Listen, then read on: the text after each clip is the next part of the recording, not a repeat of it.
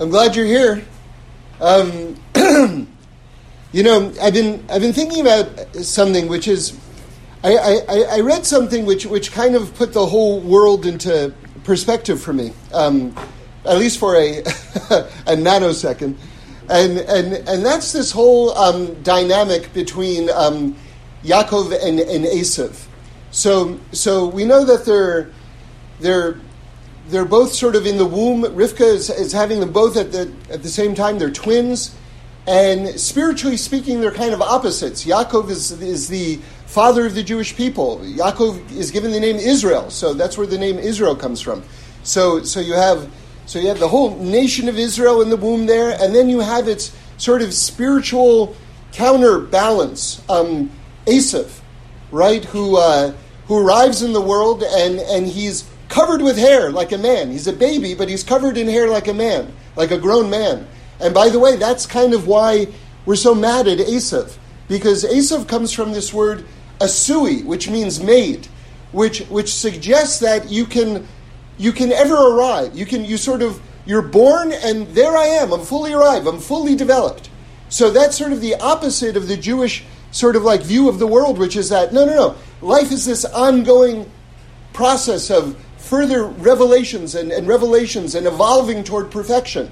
So the idea that I've made it, here I am, this is me, everything like that, we're not so into that. So you have Yaakov, right, Jacob, who's in the womb, who represents ever-evolving new heights of spirituality and attainment, and Esav, which is like, no, here I am, take it or leave it, right? So that's the fight. That's the fight. And of course, we have that side within ourselves which just wants to go, okay, I worked hard enough, this is what it is, done. So that's kind of like this spiritual inertia in the world that's sort of pulling us down individually all the time.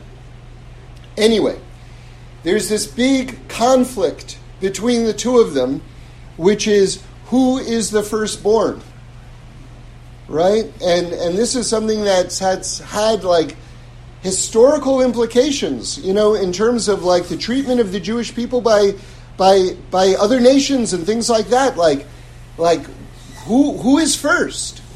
So so it seems like you can look at it one of two ways. And now we're kind of getting to the point I wanted to make.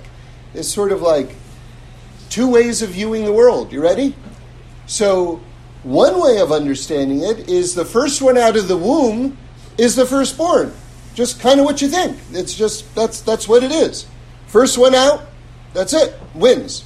Okay, so that would mean Esav is the firstborn. Okay, but then you can look at it a different way. And you can go, no. Yeah, he's the first one out of the womb, absolutely. No question about it. But really, the model is an orange. All right? You have an orange. The outside, which is the first, that's just the exterior. The essence, what an orange is all about, is what's in the middle. That's why you get an orange. That's why people love oranges. So now you have to understand, and that would be Yaakov, right? So it's sort of like the peel comes out first, and then the fruit comes out.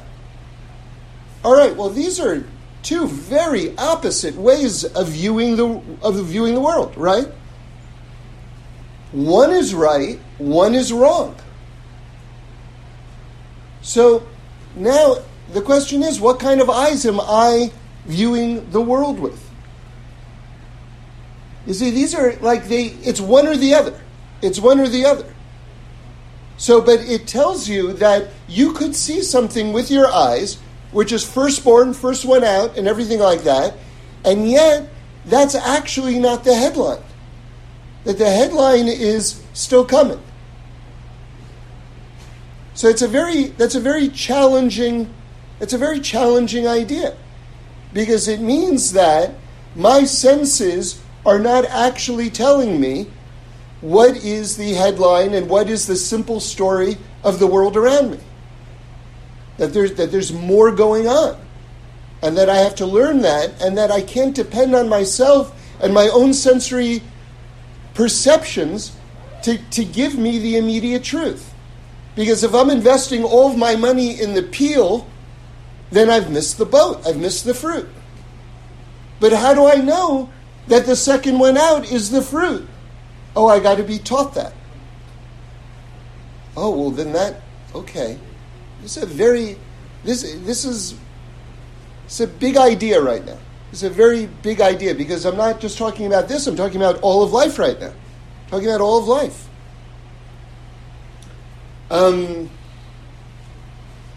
So I'll give you another example, probably a far worse example. So at the risk of exactly confusing the point, which I hope I've just made clearly, I'm going to say it anyway. Imagine someone comes into a room, right? And then all of a sudden they turn on the lights, all their friends jump out and say, "Surprise!" And then there's a cake. And the person says, this is unbelievable. I can't even believe it. Because guess what, guys? It's my birthday.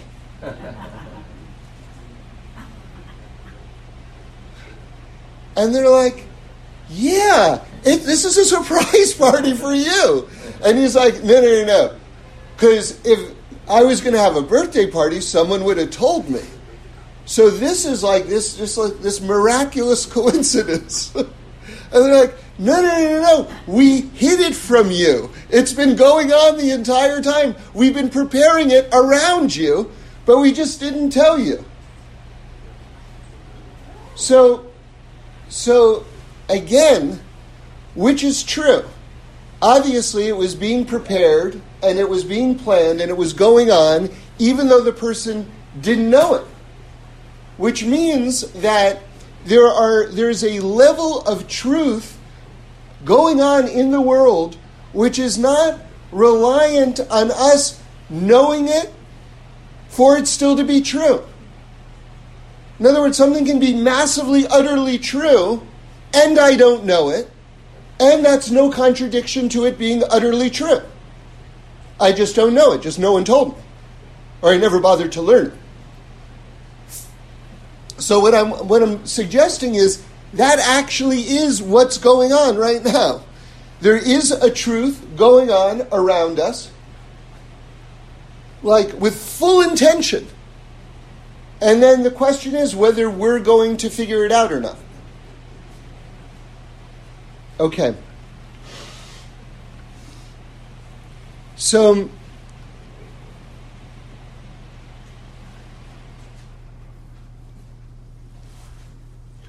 I asked this question a little while ago another way. So here's another way of approaching this. Do you think that you can see everything that exists with your eyes? Right? Because part of us feels as though I should. If it's important and it's relevant, then I should be able to see it. Right? And yet, we know that nothing could be further from the truth. That there are massively important things that are hidden from the eye. Right? If you just think on the microscopic level, on the bacterial level, right? Like you don't see malaria. Malaria is not like a 6-foot tall man who's like coming towards you with a chain, and you're like, get in the car, it's malaria. Right? What happens is like someone just gets malaria, and they're like, can't believe I got malaria. So, and yet our brains, but here's the thing. Our brains are hardwired to think the wrong way. That's really what it is. That's really what it is. We have to, in a sense, rewire our brains to be able to accept what is actually the most basic truth of reality and of our lives.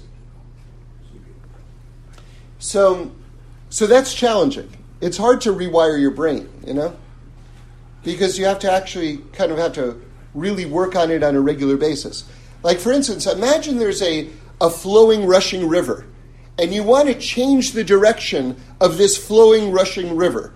You want to make it, instead of going straight, like northwest, you want it, or northwest, instead of north-south, you want to turn it so it's going east-west. But it's a rushing river. So you go, okay, I know how to do it. So you take a pool cue, and you stick it into the river, and you think, okay, that's going to divert the river. It's going to take more than a pool stick, right? You're going to have to actually build something and construct something to reroute the river. So this is the same way it is with our thoughts. Our thoughts are like a rushing river. They're rushing with force. See, a lot of times we don't appreciate how much work it takes to reformulate the way we think. We think that thoughts are sort of like these wispy entities, right? Like floating dandelion kind of like, configurations that you can just sort of like give a gentle blow and they completely change directions.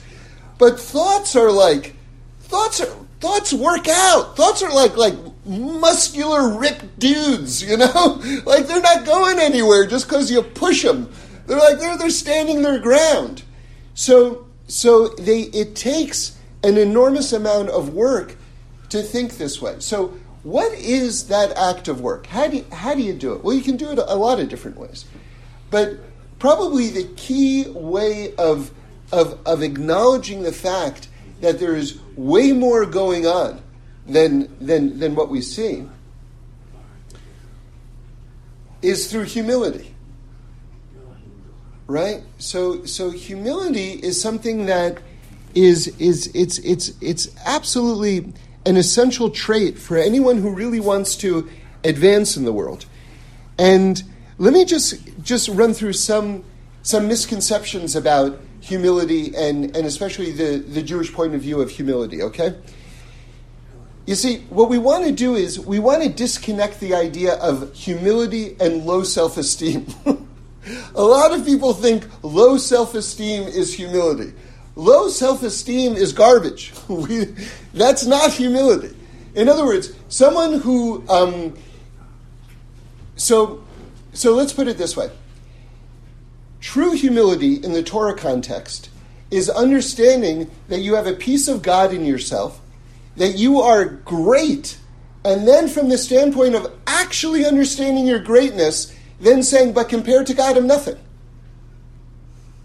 Right? So unless a person truly appreciates their own greatness, they haven't even arrived at eligibility for humility.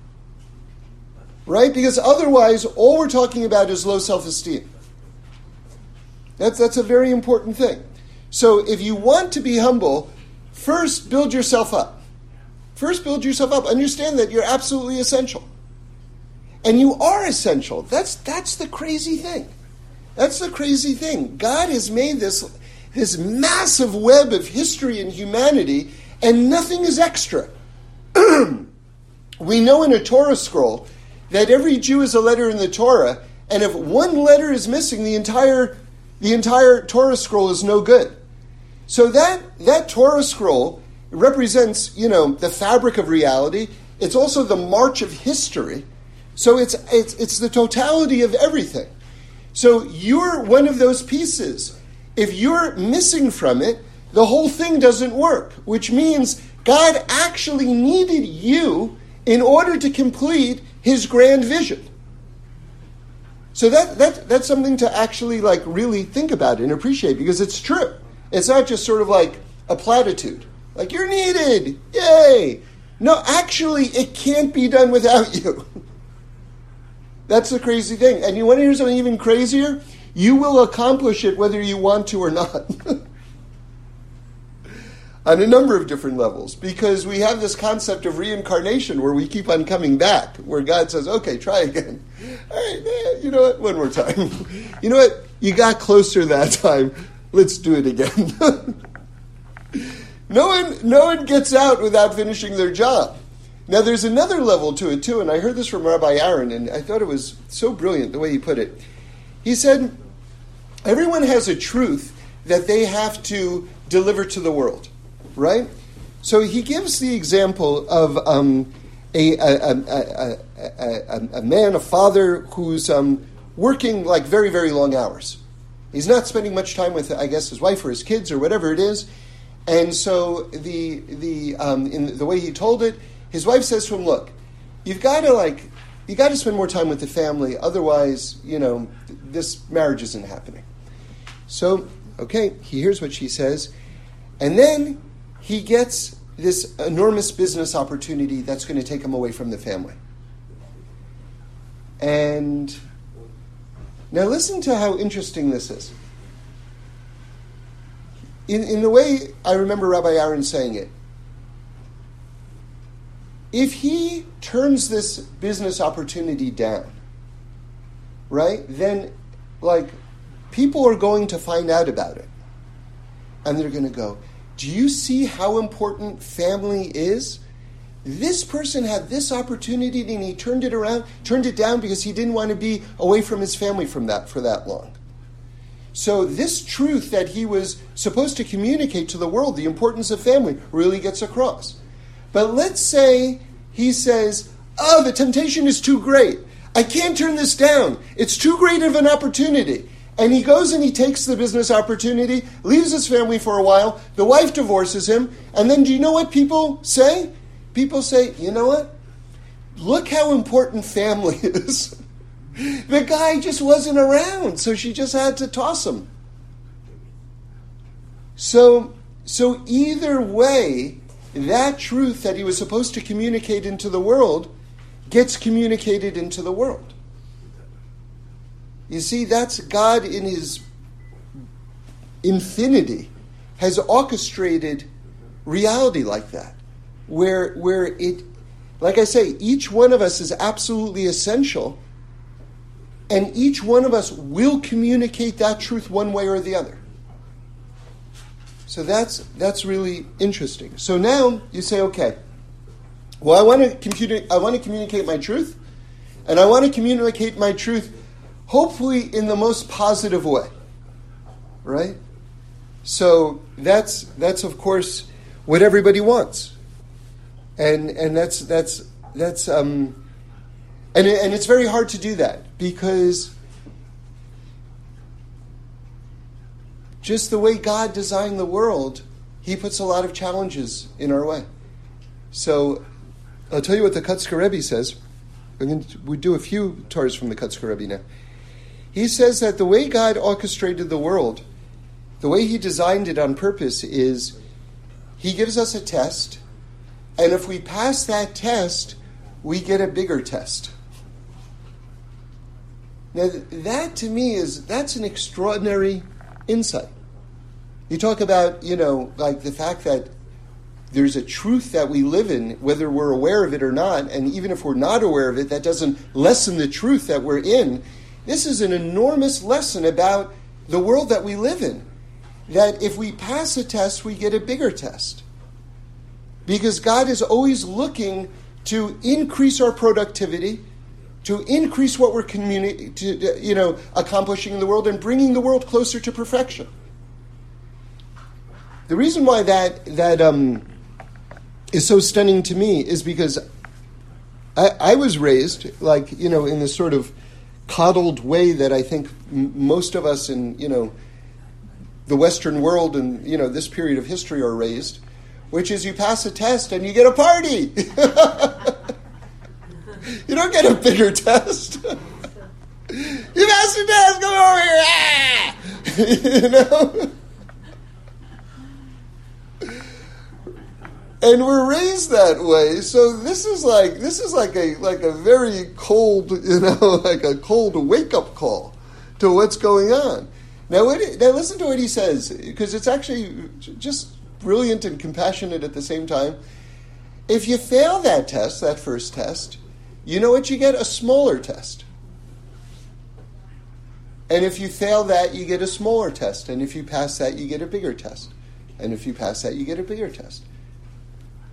And it goes back and forth and back and forth and back and forth.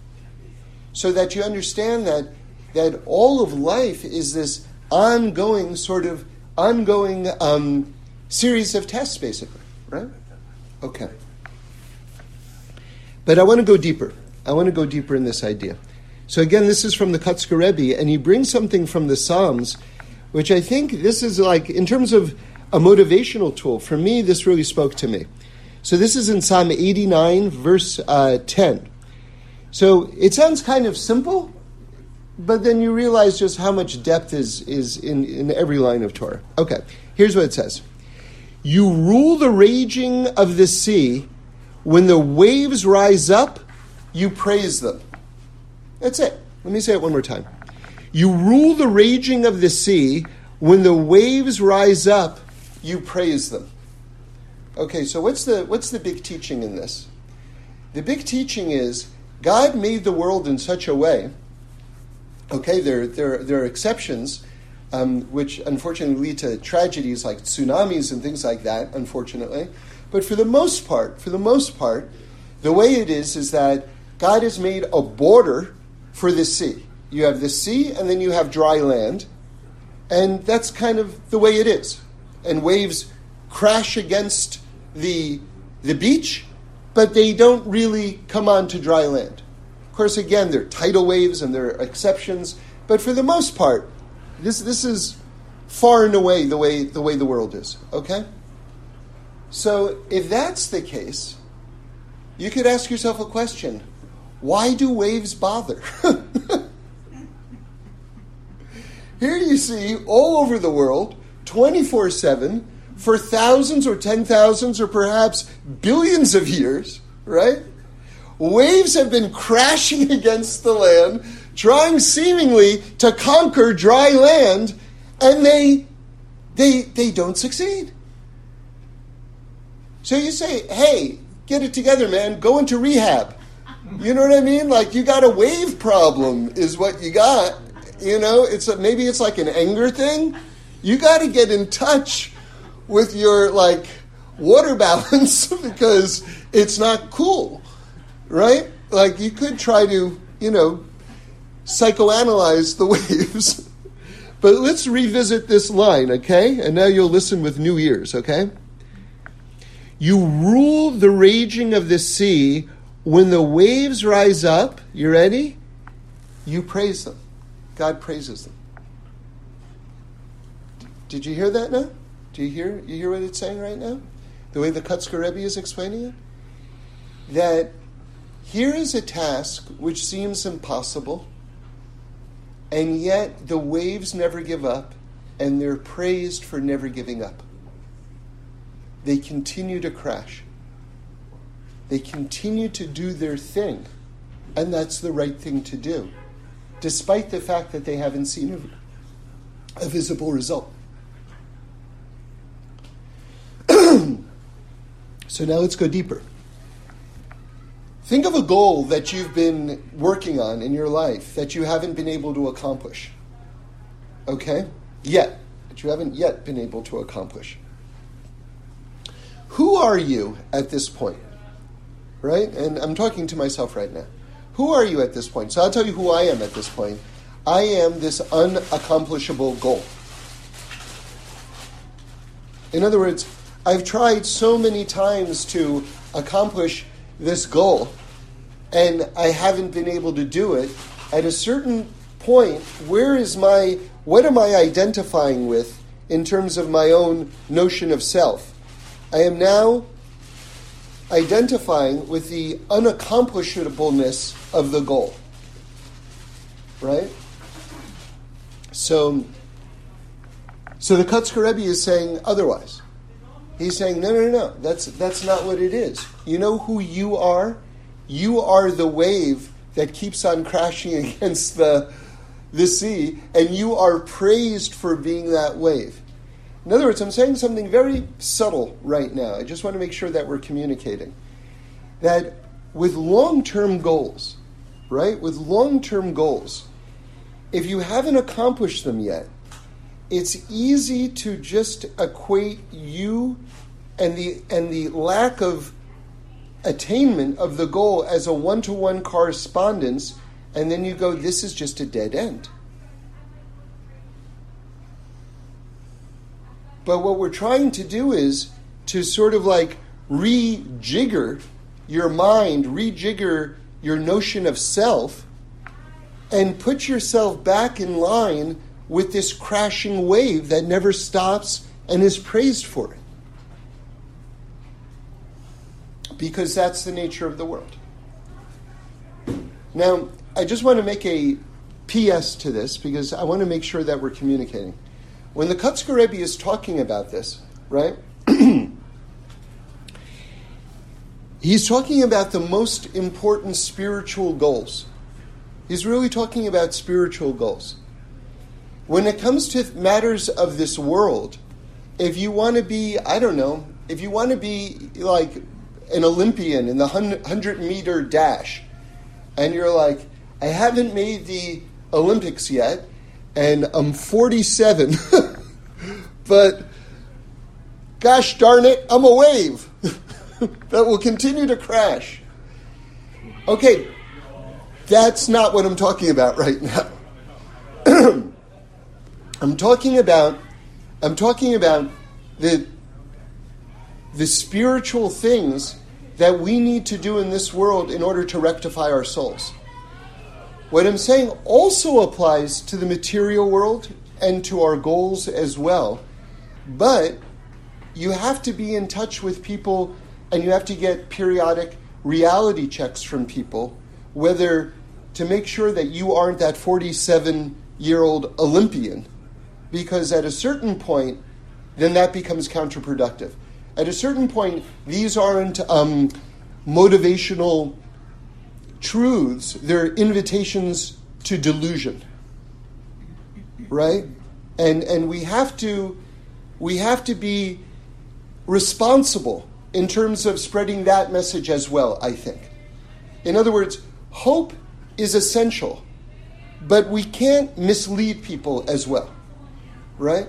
So what we're talking about right now is the most essential aspects of fixing the entire world, right?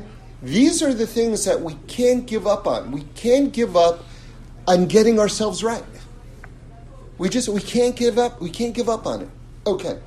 Now I want to tell you something that came to me yesterday during the davening, and it was sort of like a wow, like where did that come from? That was like a big thought. Okay. So we did Parshas Kedoshim yesterday in Shabbos. Kedoshim is this incredible thing, very, very much in keeping with what we were talking about here. Kedoshim means holiness, and there's this great verse in the Torah that God says something unimaginable. He says, I'm holy, and I want you to be holy, because I'm holy. And then everyone asks the same question, how can I be holy like God? Right? God is God. So the simple answer is God puts a piece of himself in you, so you're already starting off like God, actually. And now you just have to finish refining your midos, your personality traits. And remember, midos, personality traits, very important. Midos, see, when I say personality traits, that's already sounding very abstract, like anger, happiness, jealousy. It's so abstract. Midos actually means measurements, right? So in other words, you're good, everyone's good, but take a measure. How did I react in that situation? Did I need a little bit more? Did I need a little bit less? Okay? And that's how you actually work on your midos, on your personality. You know what? A little more of that, a little less of that. And that's how you do it. So it doesn't have to be this very abstract, exercise. It can be very real and concrete, and it should be, right? Like I heard something beautiful. This is an idea in Shalom Bayis, right? Like peace, like having a divine presence in your home, right? Like Shalom Bayis would be translated as peace in the home. So Reb Shlomo said, most people think Shalom Bayis is, I'm not yelling at you and you're not yelling at me. He says, no, that's a ceasefire. That's not Shalom Bayis. Shalom Bayis is the Shekhinah is actually in the home. So there's this like very sort of tangible like sense of like an elevated atmosphere in the home itself. And so in this elevated atmosphere, you want to treat each other in the most beautiful way. So here's an idea in Shalom Bayis, a very practical idea that I think is beautiful. Try to do this. Which is when you come home, you actually should, like, I'm a man, so I'm talking from the man's point of view right now.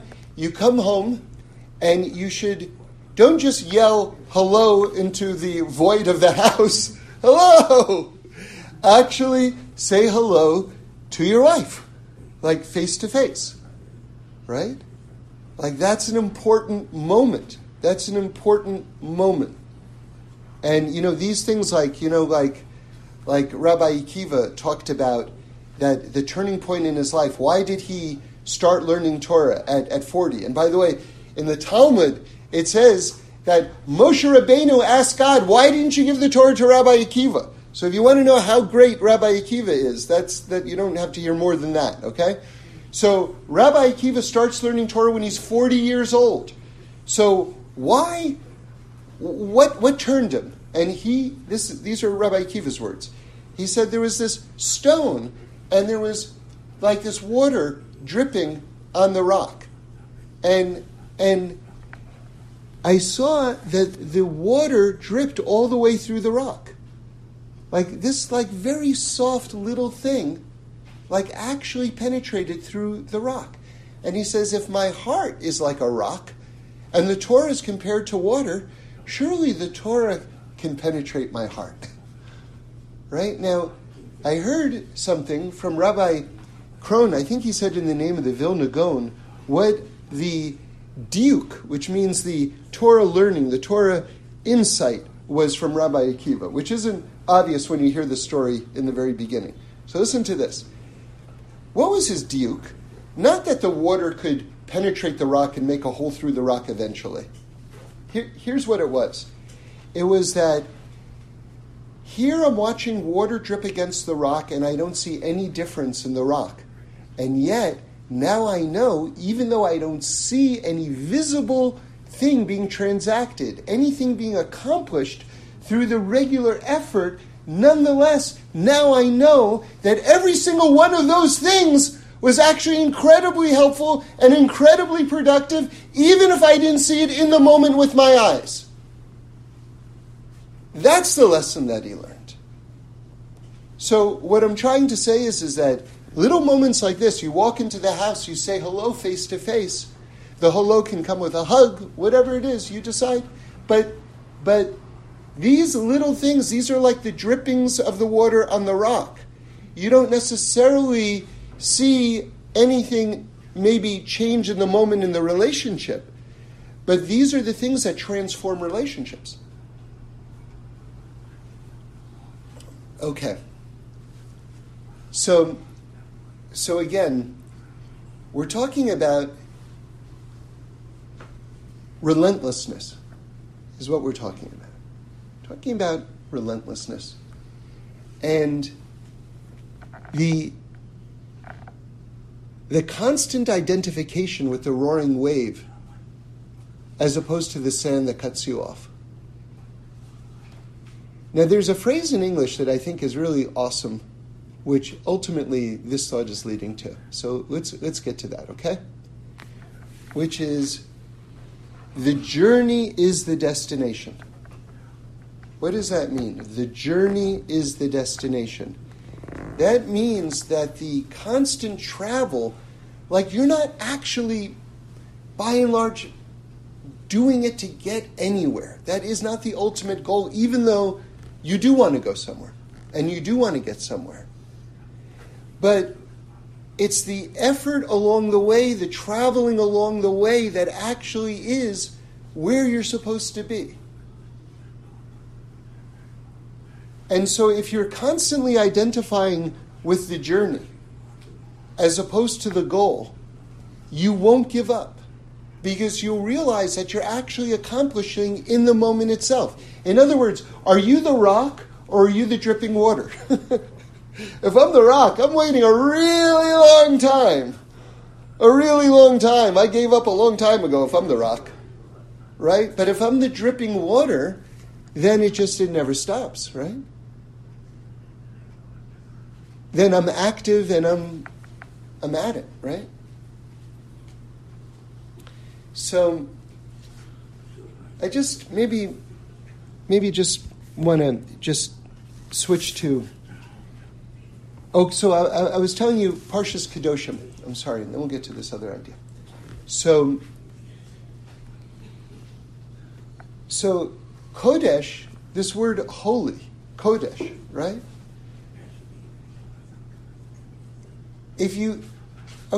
We're gonna play with the letters in a moment and find something very, very surprising. Okay, but before we get to this surprising idea, I have to just introduce it, and it involves one of my favorite Gemaras. I love this Gemara, so it's something cool is coming up. But first, let's make sure we know what we're talking about.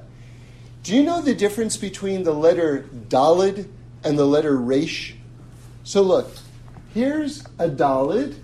It's got a straight line on top and then a line perpendicular below, but it makes a little corner. That line on the top goes a little bit further, so there's a corner. The letter Resh just it's like a hook, like a cane. Doesn't have that corner on top, okay? So that corner is like a very small difference.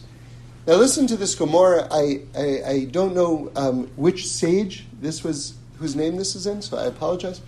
But it's in the Talmud, and it goes like this. This sage was also a sofer. He wrote like Sefer Torahs, like Torah scrolls. And he says, do you know what my worst fear is?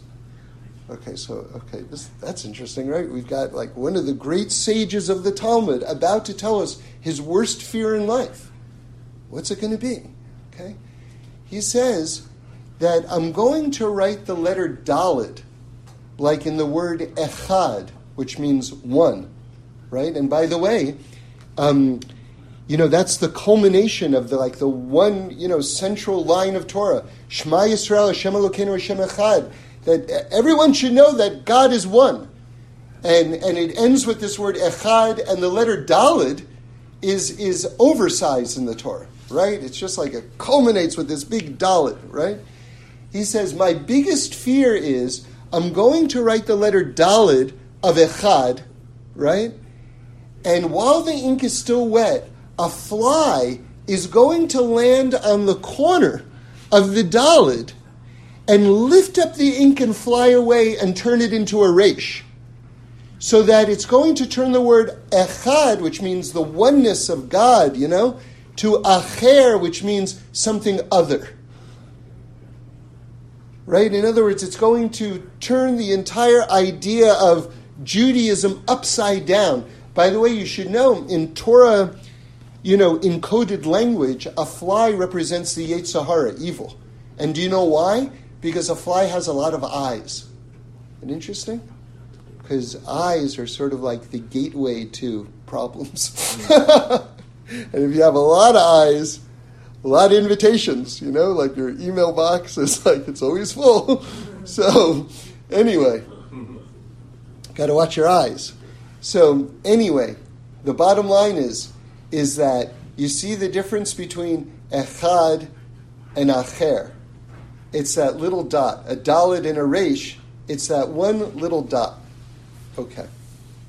Now with that in mind, now we've done our homework, now we can return to this thought. Kodesh, which means holy, it's a great word. Like God says, I'm holy, I want you to be holy. Do you know it's just one dot if you take those same letters, right? If that dalid of Kodesh were a resh and you moved around the letters, same letters, it would spell the word sheker, falsehood or lies. Do you see one dot is the difference between lies and holiness? One maybe adjust in perception. One dot, one little few degree different way of looking at the world is the difference between perhaps making yourself the final authority. First one out of the womb, that's the first. Little turn, and it's like, oh, no, that's just the peel for the fruit. One little turn turns lies, right, into holy.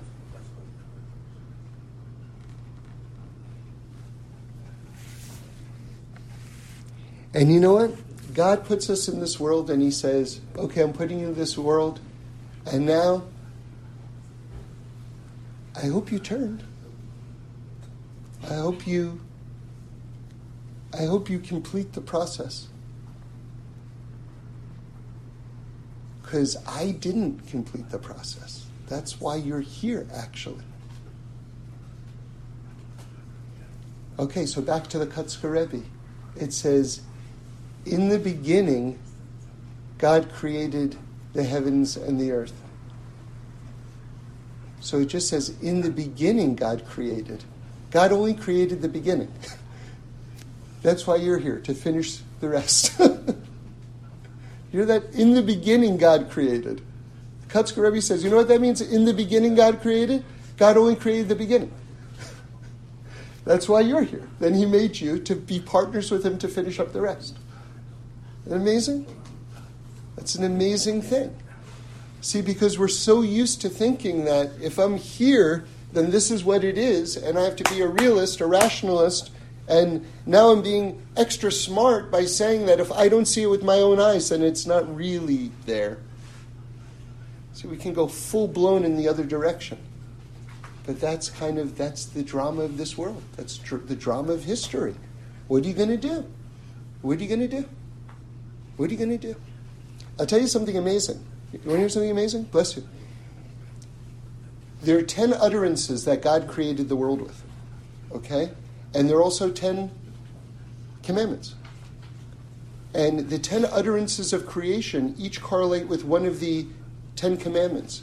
Do you know what correlates with God saying, let us create man in the 10 commandments? You ready for this? Unbelievable. Do not bear false testimony. Isn't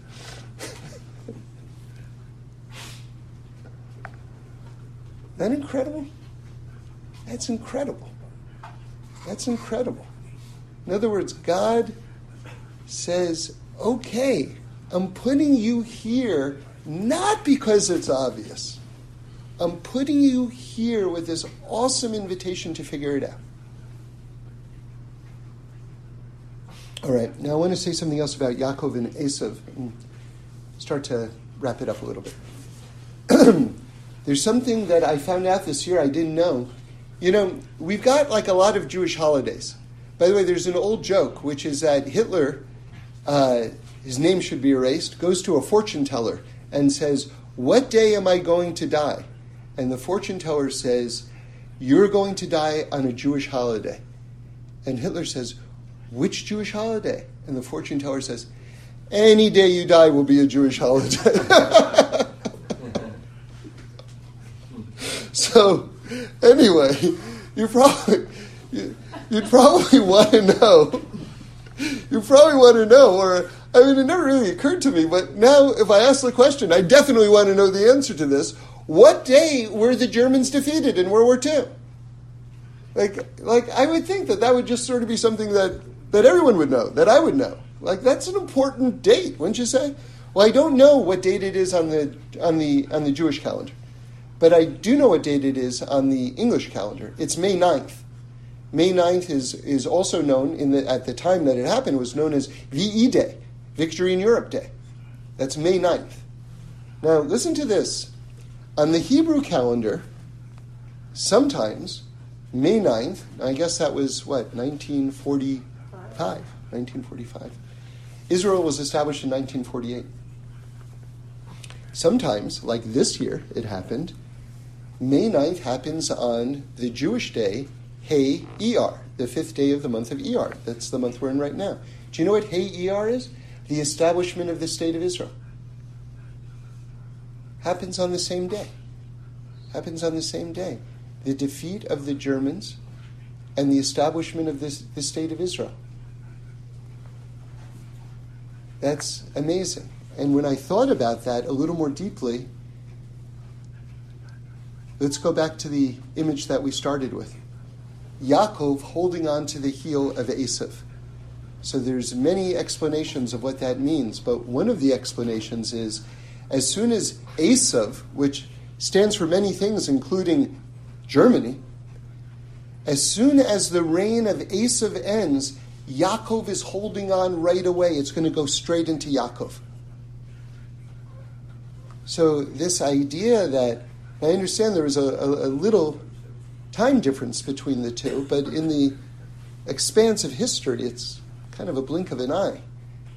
The idea that the defeat of the Nazis and the Germans comes immediately, like on the heels of that, literally. I think that's where that expression comes from, by the way.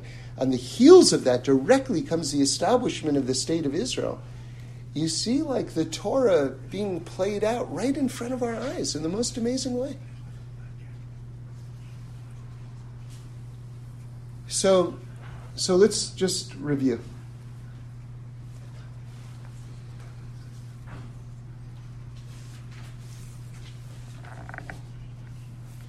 We need to really hammer it into our brains that what is going on in the world is deeper than what I see with my eyes.